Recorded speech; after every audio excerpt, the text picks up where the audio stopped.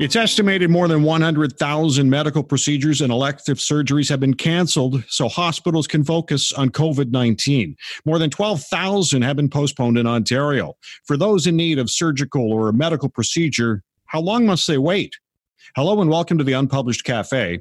I'm Ed Hand. We're coming to you from a remote location and practicing physical distancing to enhance safety.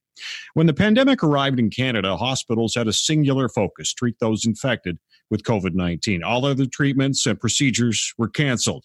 In the first month of the pandemic, more than 40% of cancer surgeries were scrubbed. Just imagine you're waiting for life-saving surgery and you get the call that it's canceled, and there's no way to know when you may actually get it. Earlier this week, a breath of hope for them came from the province of Ontario that some treatments and procedures could slowly resume at hospitals. Each one will have to submit a plan of opening to the province for approval, and the criteria is a stable number of COVID-19 cases, stable supply of PPEs, a stable supply of medication, adequate capacity of inpatient and intensive care unit beds, an adequate capacity for health human resources, and the availability of post-acute care outside the hospital that would be required to support patients after their discharge. Now, Guelph MPP and Green Party leader Mike Schreiner has been calling for this, and he joins us now. And Mike, thank you for joining us. Is your office getting calls from those waiting for a procedure or treatment? Oh, yeah, Ed. I'm receiving calls, emails from not only people in my riding, but people across the province who are deeply worried about access to elective surgeries, and especially those for more acute patients. Especially, I'm thinking of people who are facing cancer, but also people who are in severe pain when it comes to like knee or hip replacements. What challenges do you see for hospitals to reopen and be able to provide some of these elective surgeries, medical procedures, treatments? Well, first, Ed, I just want to say that I appreciate the fact that we've been putting out a call on this. Wrote a letter to the health minister, and I was happy to see the minister respond positively to our request to reopen elective surgeries. I think the criteria that hospitals need to meet are good. In my conversations with hospital CEOs, those are the concerns they have because, right now, things like N95 masks are being prioritized to people who are working with COVID patients.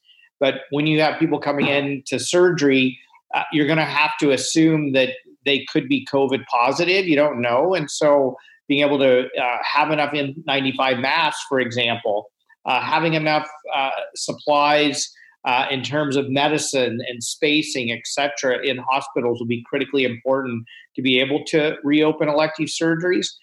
So to me, the biggest gap right now in what the government announced is a funding plan for hospitals to ensure that they have adequate funding resources to be able to meet the reopening criteria.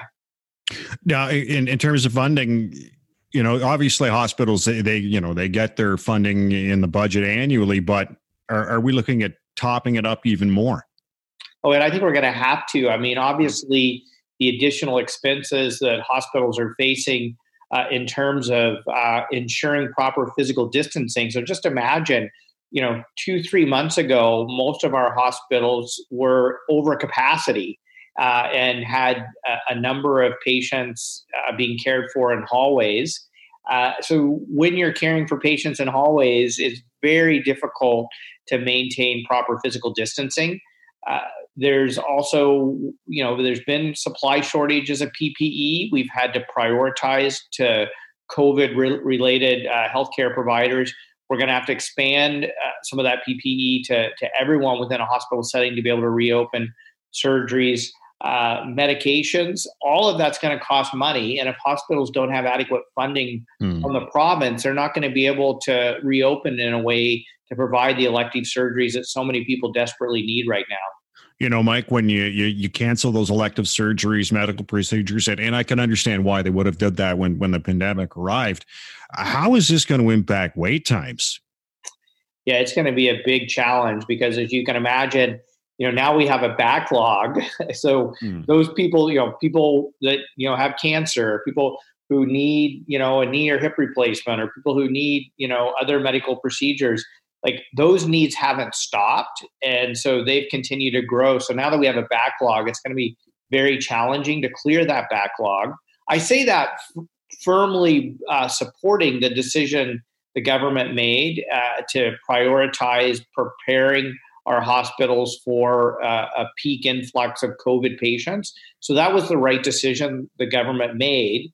Now that we're in a position where it's clear that we have the capacity to restart elective surgeries, we're going to have to ensure hospitals have the proper funding in order to restart those elective surgeries. And that's where I think the current gap exists. Mike Schreiner joining us on the Unpublished Cafe, Guelph MPP and leader of the Green Party of Ontario. And, I'm kind of curious, we look at bigger cities in the province. I'm wondering, would it be prudent to assign a city with more than one hospital to just deal with COVID and then another hospital deal with everything else? Is that prudent? Does that make sense? Or are there things missing here?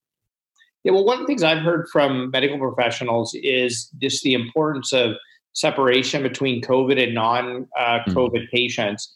That can be done within a facility, and or in some cases, if you have the capacity, it can be done between facilities. So obviously, places like Toronto are better positioned to do that.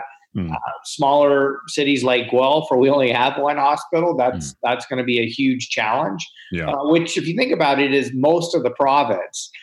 So I think that we're going to have to look at how do we create that spatial separation within facilities for the most part? And facilities are going to need additional funding to deal with this.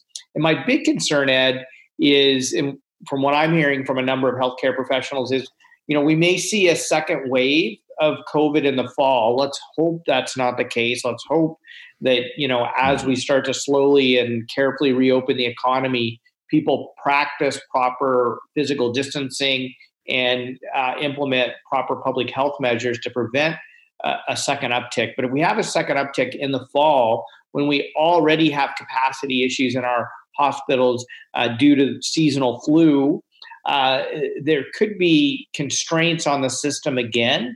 And so this is where I think the government's really going to have to look at what type of funding is going to need to be available for hospitals to restart elective surgeries, but to also make sure we're properly preparing for the seasonal flu come fall, winter, and a potential second wave of COVID. And sort of put all that in place is going to take, a smart plan, but it's also going to take adequate funding. It's interesting, and I think a little bit worrying as well that, emergency room physicians are reporting a 60% drop in the number of people going to the hospital ER for, urgent care. Are people just afraid to go because they're afraid of contracting COVID, or what's your perspective on that? Well, and I'm going to leave that to the healthcare professionals to analyze, because I'm an evidence-driven decision maker. So I don't want to speculate on that. I mean, I have heard some speculation that, fewer people are going to emergency rooms because they are concerned about contracting COVID. I mean, obviously we have less people driving vehicles and walking around, going to work. So, workplace injuries, vehicular crashes, those types of things are reducing stress on our ERs as well. But I'll leave it up to the people collecting the data and crunching the data to give us those answers. The province estimates it'd be weeks until treatments, procedures can resume. Are you comfortable with that timeline? Yeah, I feel like we should accelerate that timeline, but the only way we're going to be able to do it is if hospitals have adequate funding to be able to put together the plan that the province is asking for, which makes sense. I mean, from what I've heard from meeting with hospital CEOs and healthcare professionals within hospitals, that those are the concerns they have, what's been outlined in terms of what a restart plan is going to look like. But the challenge is if they don't have adequate funding resources to implement that plan, then it is going to result in further delays. And I think, for people who are waiting for cancer surgery, surgeries to alleviate acute pain, there's a number of issues people are facing. People who need a stent because, they're at risk of heart attack. I mean, there's a lot of other serious healthcare concerns that people have that elective surgeries play a vital role in addressing. And the sooner we can get those up and running, the sooner we can start clearing the backlog that we've developed over the last few months. Mike, I want to thank you for joining us. Absolutely, at any time. Mike Schreiner is the leader of the Green Party of Ontario, as well as the MPP for Guelph. Cardiologists are seeing a surprising and concerning trend in the midst of this pandemic. The number of people going to the emergency room for serious health issues is down dramatically. And to find out more about that, Dr. Mark Ruel is the vice president of the Canadian Cardiovascular Society, as well as a surgeon at the University of Ottawa Heart Institute. And doctor, the drop in number of people coming to the ER with serious health issues it's growing. Are people just afraid? I think so. I think, people may be misjudging their symptoms for perhaps like COVID, or they may also be wary of coming to hospital with potentially being exposed to COVID in the hospital environment. So I think there's a number of reasons. There may also be a third reason with regards to cardiac disease, that many people, unfortunately, are a little less active because they don't have the same demands on their physical activity and getting out of the house and doing errands, etc. What's the impact on some of these people of, if they're having a bit of a serious health issue, not going to the ER? This can become an even bigger health issue for them, right? Absolutely. And we, the heart specialized centers, have really focused on getting this message out loud and clear. And essentially, I think for the next months and potentially years, we'll have to manage two threats at once. Obviously, a threat of COVID and building capacity in our hospitals and care facilities. But at the same time, we have to continue understanding that disease processes go relentless, and especially cardiac disease, which essentially, not everyone may die as a result of late presentation, but there may be other effects. Some of those are clinical, others are subclinical, that may result in impairing function of the heart muscle or even lung function or functional capacity. At the beginning of this pandemic, we heard about hospitals being overrun, and it was just nonstop. And now it seems that there's more room and space. From the Canadian Cardiovascular Society's perspective, are hospitals ready to start accepting more patients for other medical procedures and treatments, that kind of thing? I think that's a fair statement. The governments and the hospitals and the public prepared very well. I think, Canada has had a good response to COVID. We haven't been hit, at least in most provinces, as much as we thought we would be. And there was sufficient capacity that was prepared for at the level of the healthcare system. This being said, many things have been put on hold. And one very important aspect is obviously cardiovascular disease treatment. So we at the Canadian Cardiovascular Society have made sure to get this message out. Do not ignore your symptoms. And essentially the things to look for are not very complicated. Chest pain, shortness of breath, things like weight gain, peripheral swelling, swelling of the extremities, etc., being lightheaded, having heart pounding or irregular heart rate. These are all things that require attention. Dr. Mark Ruel is the vice president of the Canadian Cardiovascular Society, as well as a surgeon at the University of Ottawa Heart Institute. As we talk about reopening some medical procedures and treatments in hospitals as COVID-19 starts to dissipate a little bit. And, in terms of getting those medical procedures done, like, whether it's MRIs, whether it's, there's cancer treatment, there's surgery, what would the society like to see in place before those can resume in hospitals? Yeah, well, that's an excellent question. I don't think the answer to that is fully defined yet. The field is moving every day, literally with new knowledge. We know that even, one possible thought is to test everybody, but even testing everybody is not an absolute guarantee that people will be safe at all levels of their journey through the healthcare system.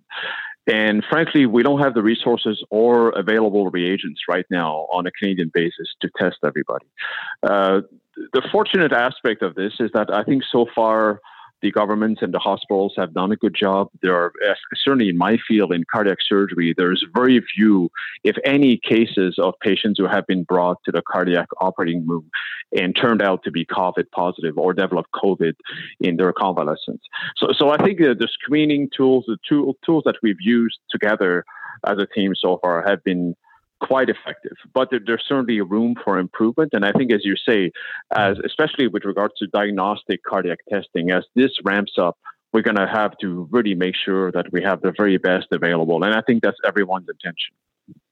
Doctor, I want to thank you for joining us. You're most welcome. Take care. Dr. Marc Ruel is the Vice President of the Canadian Cardiovascular Society, as well as a surgeon at the University of Ottawa Heart Institute. Now it's your time to weigh in on the issue. Do you feel Ontario hospitals should reopen for COVID-canceled medical procedures and treatments? Yes, no, or unsure. You can log on and vote right now at unpublished.vote and have your voice heard. I want to thank Green Party leader Mike Schreiner for joining us, as well as Dr. Marc Ruel, Vice President of the Canadian Cardiovascular Society. And I want to thank you for listening to the Unpublished Cafe. Stay safe. I'm Ed Hand.